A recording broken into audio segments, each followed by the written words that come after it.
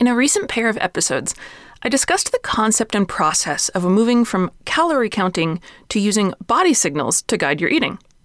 The three types of interoception I encourage people to pay attention to are their hunger signals, satiety signals, and emotions. Today, I want to dig in a bit deeper into a specific emotional topic that I know presents a very frequent and familiar challenge for most of my clients.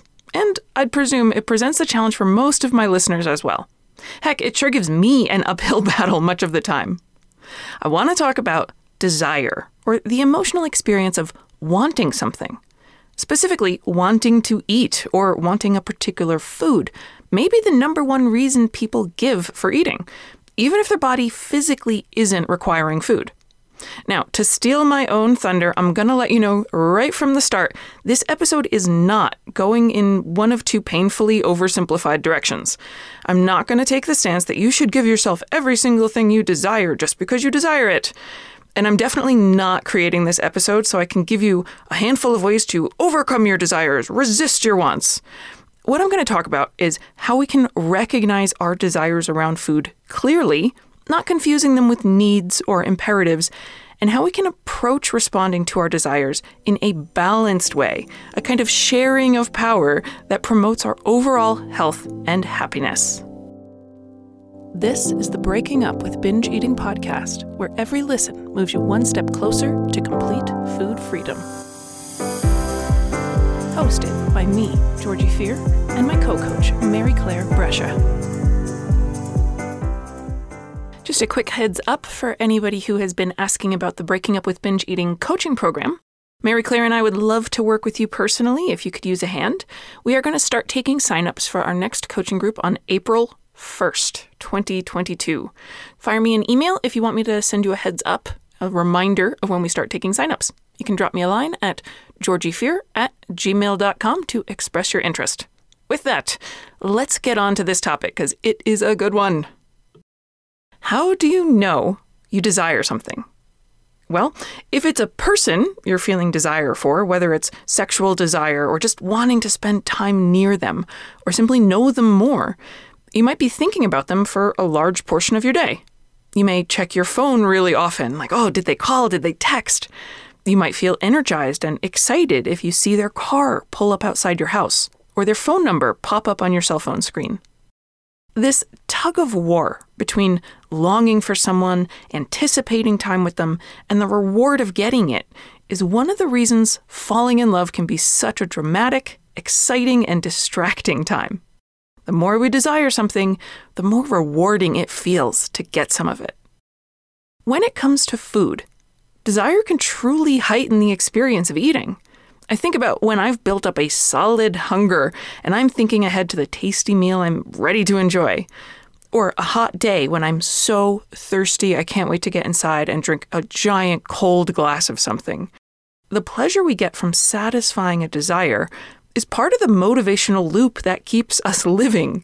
We desire things, so we hunt them down or work at them.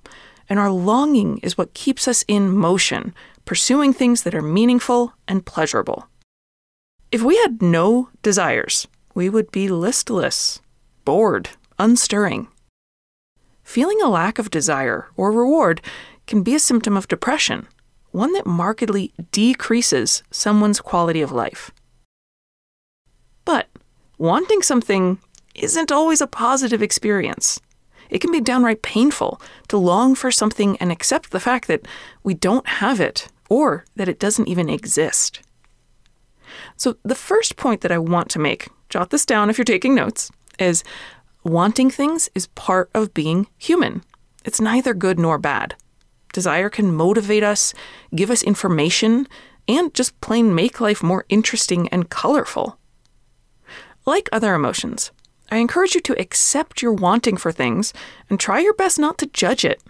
If you're craving a particular food, feeling jealous of your friend's new car, or you want to lay in bed instead of getting up and going to the gym, these are all totally okay. None of these make a person undesirable or inferior. Wanting's not a bad thing. Wanting to eat cookies or ice cream or potato chips is a perfectly normal thing to do, because these are highly pleasurable to most people. It's normal to want things. including really tasty food. Problems can arise when people ignore or deny desires. Trying to convince ourselves that we don't want to eat something can lead to resentment, passive-aggressive behavior, self-sabotaging actions, or impulsive behavior, including impulsive eating. To illustrate, imagine that Francine goes out for lunch, and because it's a cold, blustery day, she really wants something hot, like a soup or a grilled sandwich. But Francine is in the practice of ignoring that. She doesn't even look at the full menu. She only lets herself order one of 2 salad options. The problem Francine and people like her, who ignore their desires routinely, run into is that ignoring her desires creates a tension deep inside. It causes a person to feel resentful, irritable, and often entitled.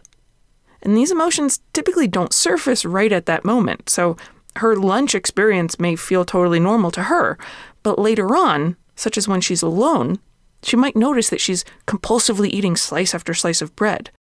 Or we'll see somebody else eating the thing that we're desiring, and spontaneously we'll feel angry or jealous of them. Accepting our wants isn't easy, but trying to identify and accept the things you want can go a long, long way toward reducing inner turmoil and struggle. Similarly, problems also arise when a person feels enslaved by their wants, and they don't have the skill or aren't well practiced in challenging their wants. This creates an experience where wanting something feels akin to a command, that there's no discussion, no resistance, and if the person wants something, it feels like a foregone conclusion that they take it. This is highly distressing because we can't control our wants. Feeling like we have to obey or act on our desires every time is akin to being slave to a master who's not looking out for your well-being, who just forces you to do things that cause you mental and physical anguish.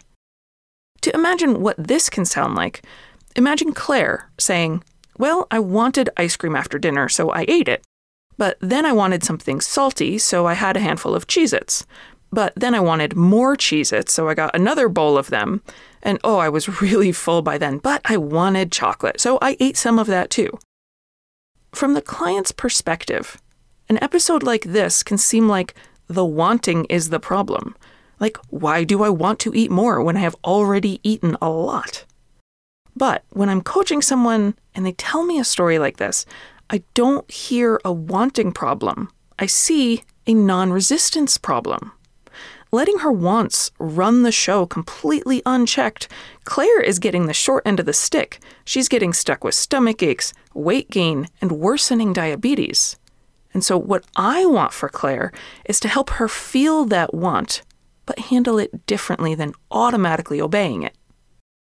So Francine's error is ignoring what she wants.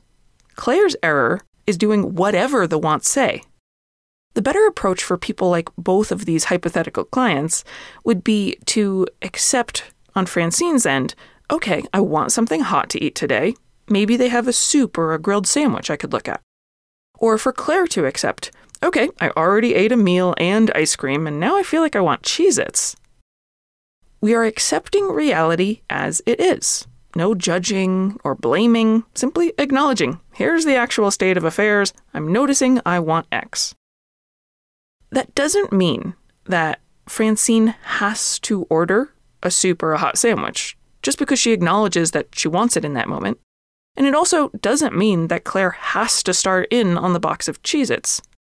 But being open and accepting what they want in this moment will allow these women to think it over and select their action from many options. We've reintroduced the freedom of choice. Another point that I think is really helpful to highlight is you can and will have multiple simultaneous desires. And often, these wants will conflict or compete with each other. Trouble can arise if we only focus on one of our wants and we forget about the others. For example, if I see something I'd like to purchase and I think, I want that, it behooves me to also remember I want to make sure I have the funds to cover my rent this month and that I want to be able to get the normal groceries I buy each week. In the context of emotional eating, selectively seeing a certain want over the others often presents itself as, I want to eat this, or I want to eat, period. But good decision-making requires that we also remember the other things that we also want. The other wants may include a healthier body, lower blood sugar, to not have reflux at night when you're trying to sleep, to not have a stomach ache, or to feel proud of themselves. So if you notice that you're currently fighting a want, trying to resist something but feeling like it's so hard because you want it, the tension may decrease if you realize that you're resisting for a good reason, because you have other wants that are also important to you. It may help you see the situation as a win-win, that there are multiple things I want, and I can choose which one I want to accept right now.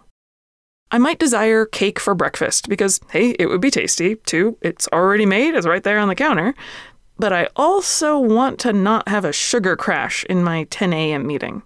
If I see my actions as doing what I want, in terms of I want to have good energy throughout the morning, that could help me turn away the cake without harboring resentment because I, quote, didn't get what I wanted.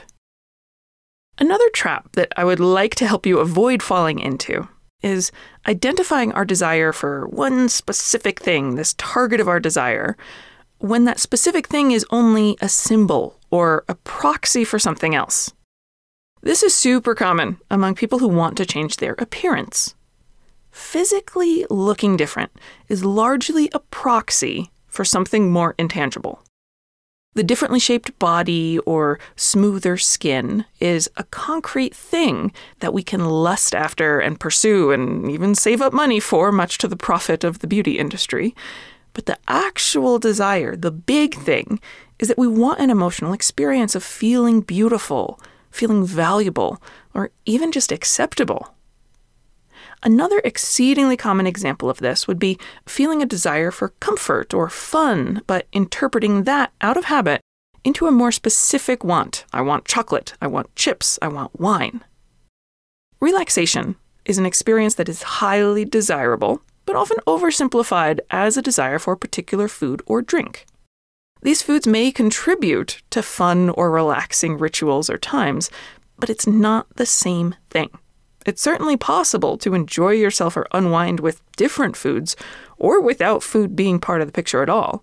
And it's certainly possible to enjoy these foods and not unwind because, say, your house is burning down around you. If we pause for a moment and we think about why we use symbols, it's because they're easier. They're simpler. If I don't want to write out my full name, Georgie Elizabeth Fear, I can use a symbol, like my initials. It's a lot smaller, many fewer squiggly lines. And if somebody texts me and they're like, hey, how are you feeling after your race last week?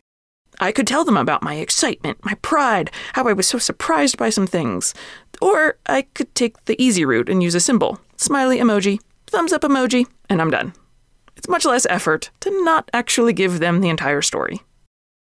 Just the same, I know as well as anyone, it's much easier to acquire a bag of chocolate chips than it is to acquire the experience of feeling valuable.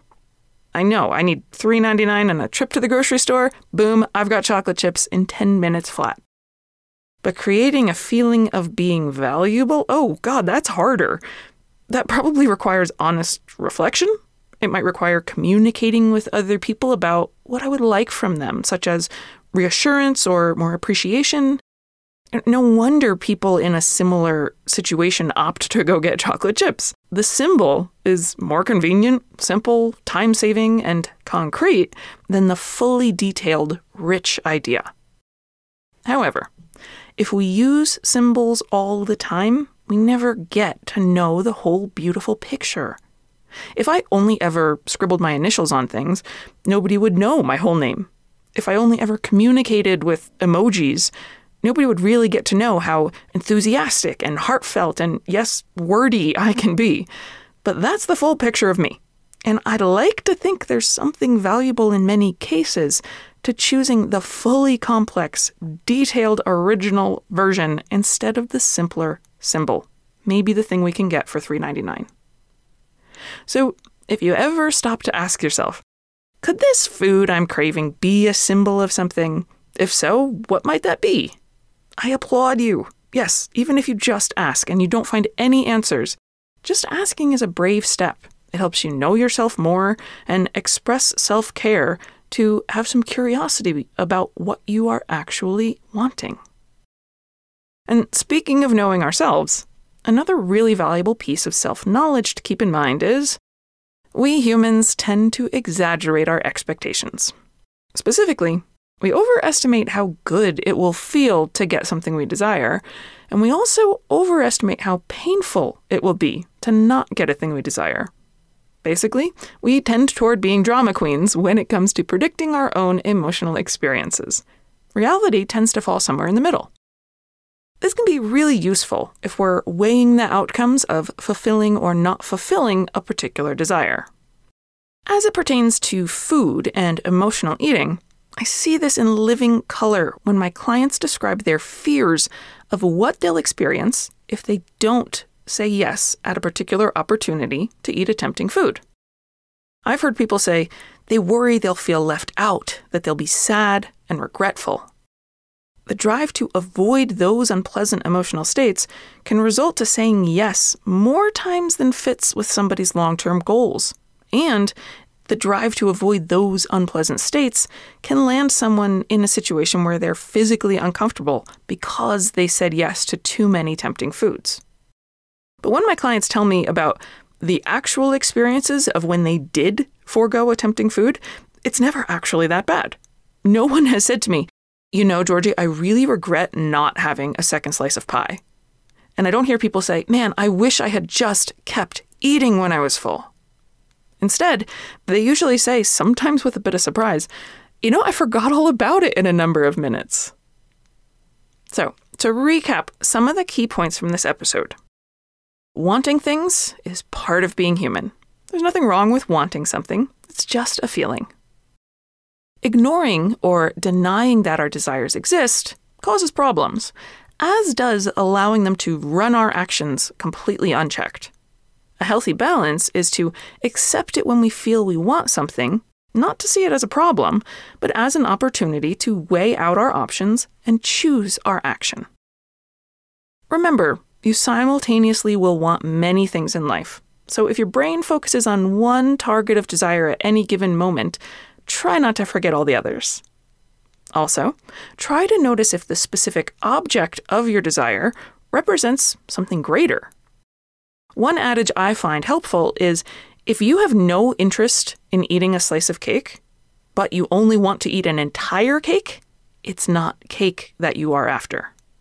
Lastly, when it comes to not having something that you want, or at least not getting it right away, it's rarely, if ever, as unpleasant as our flawed human brains predict it will be. We really tend to be just fine if we don't get something even though we want it. We are a resilient bunch. Big love to all of you listening. Keep taking good care of yourself. I'm Georgie Fear. I'll see you in the next episode.